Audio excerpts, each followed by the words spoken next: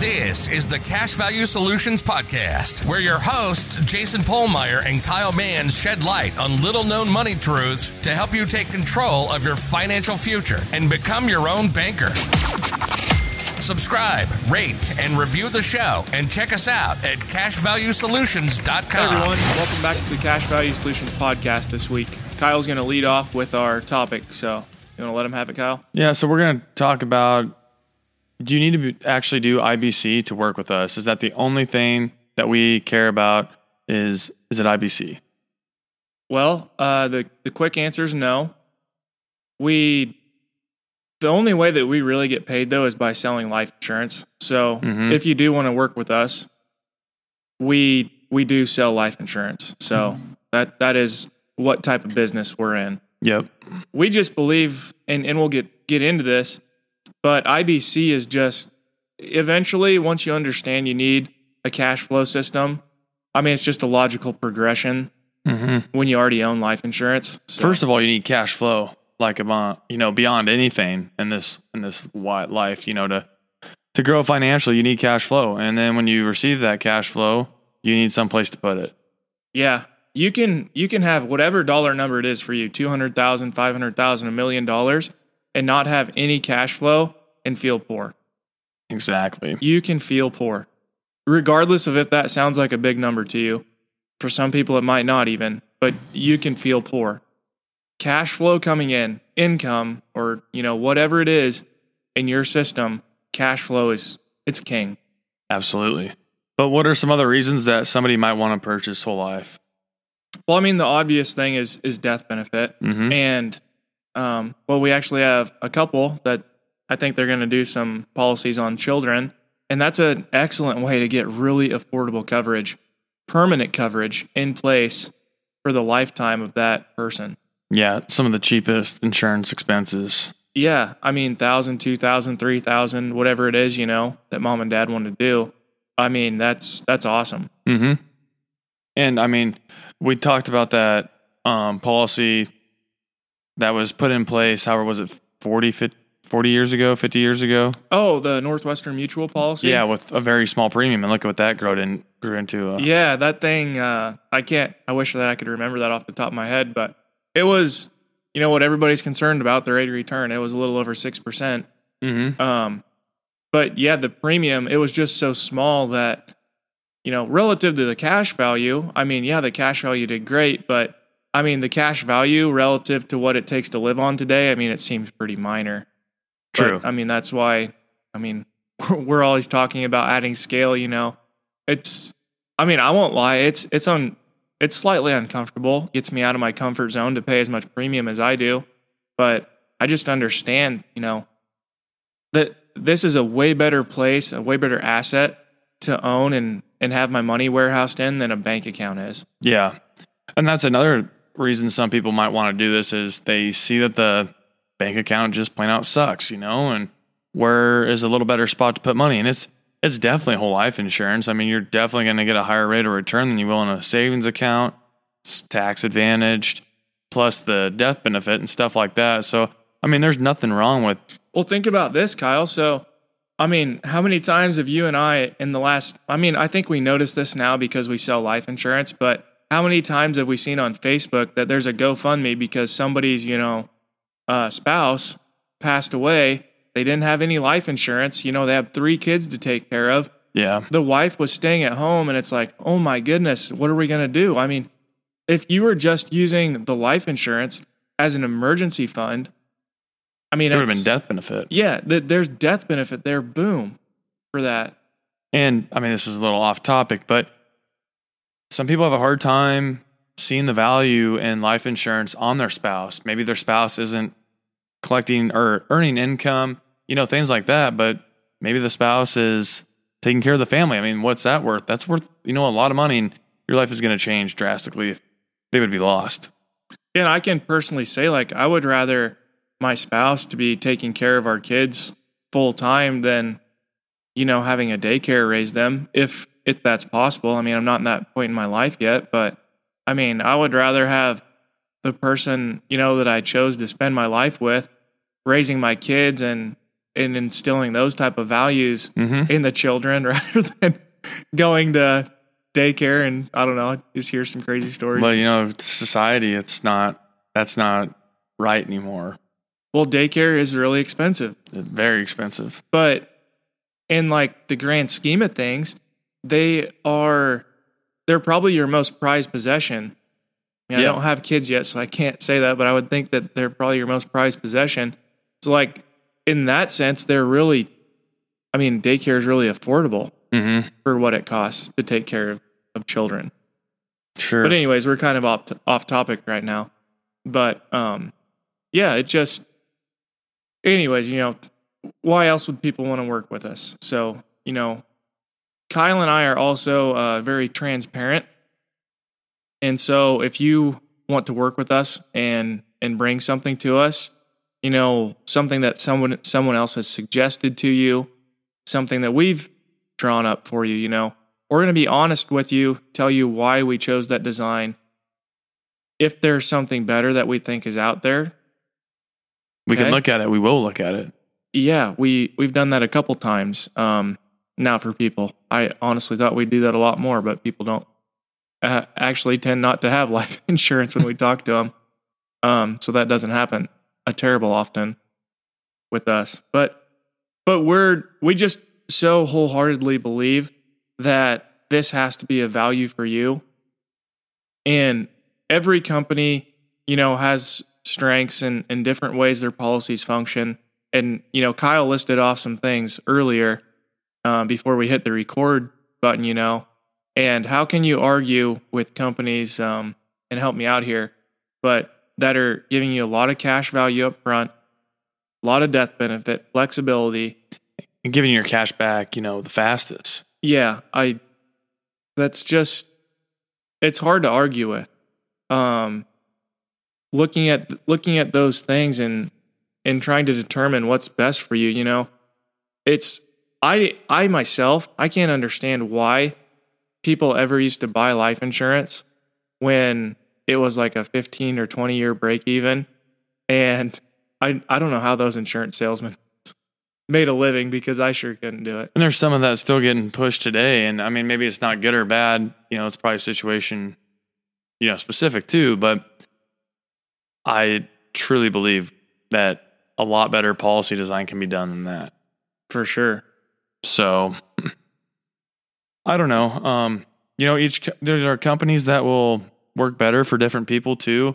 The one big problem with, us talking about it, comparing stuff, is we get so lost and caught up in the numbers that we forget about why we're doing it, or the process of IBC, if that's the goal too.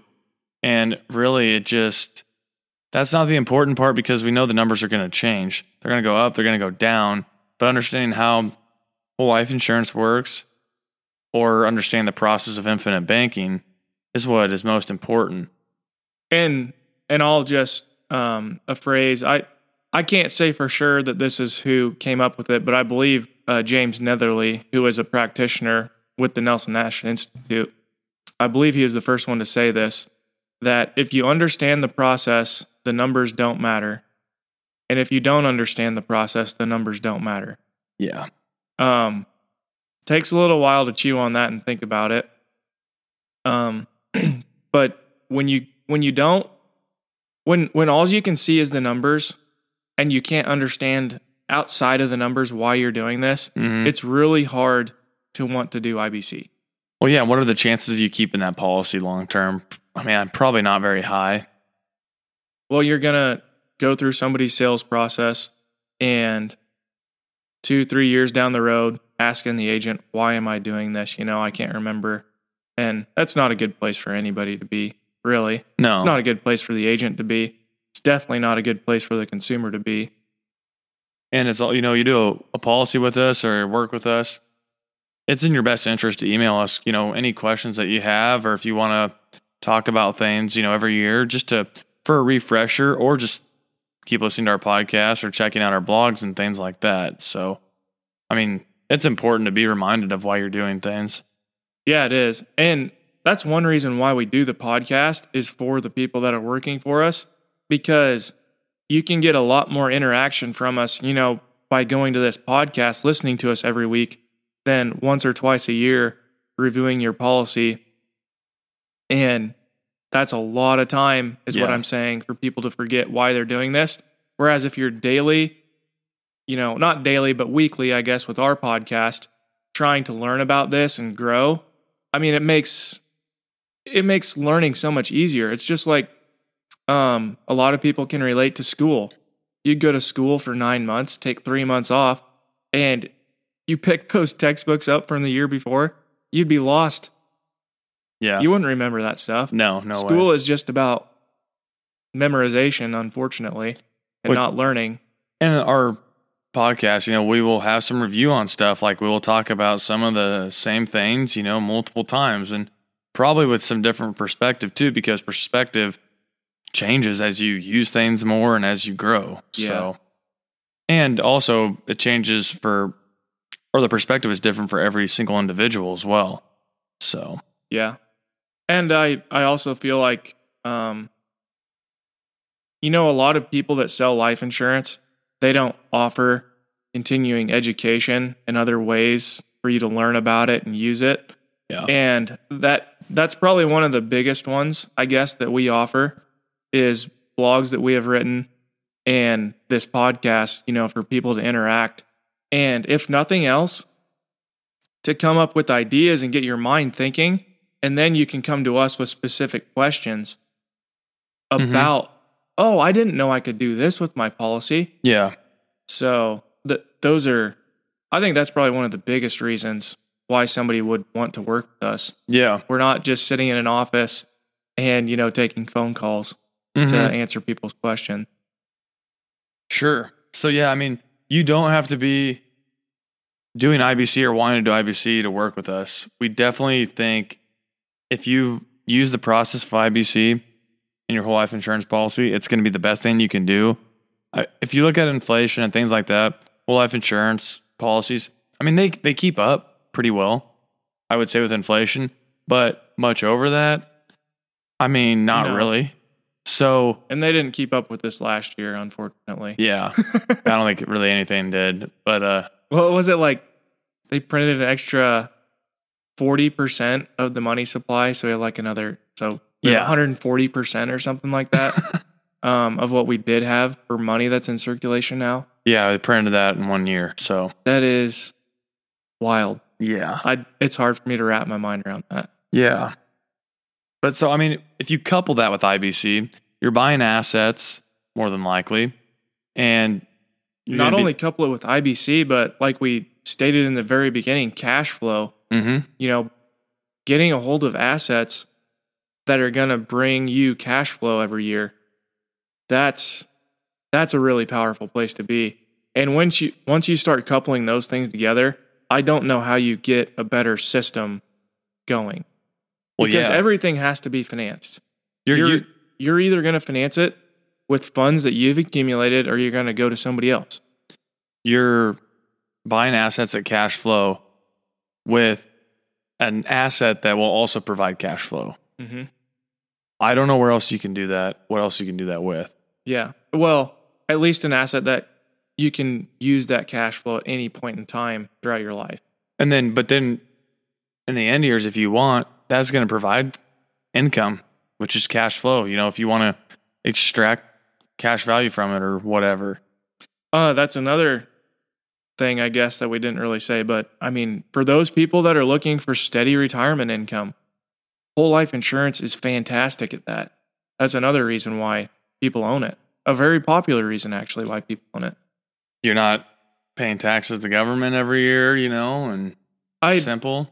I guess one thing that I don't know, which would be interesting, is those people that use life insurance for income, is if they planned on doing that when they purchased the policies, because it's pretty wild, how much your mindset and things change from when you're, say, 25 to when you're 65. I mean, I'm only coming up on 4 years now with my first policy, and like how much change, like how you think about how you're going to use it and like how important the death benefit is and stuff like that. That's always evolving for me. And you would have never thought that in the beginning, that your perspective would change so much on it. Exactly. That's So what I'm saying. I guess that also could lead to us, saying how it's important to make the policy flexible. I mean, you don't know what you're going to want in the future. You don't know how long you're going to want to pay in. Make that thing where it's possible, pay in as long as possible. Yeah, absolutely. Because oftentimes you don't give up very much in the beginning to add in that flexibility. No. So I think that kind of covers this topic, unless you got anything else. No, that's all I have. So, reasons why people would want to work with us besides IBC. Yeah, so if you guys have any questions over that, feel free to shoot us an email, and we'll be back next week with a new podcast. This was the Cash Value Solutions Podcast. Remember to subscribe, rate, and review the show. Check us out at cashvaluesolutions.com. And don't forget to tune in next week.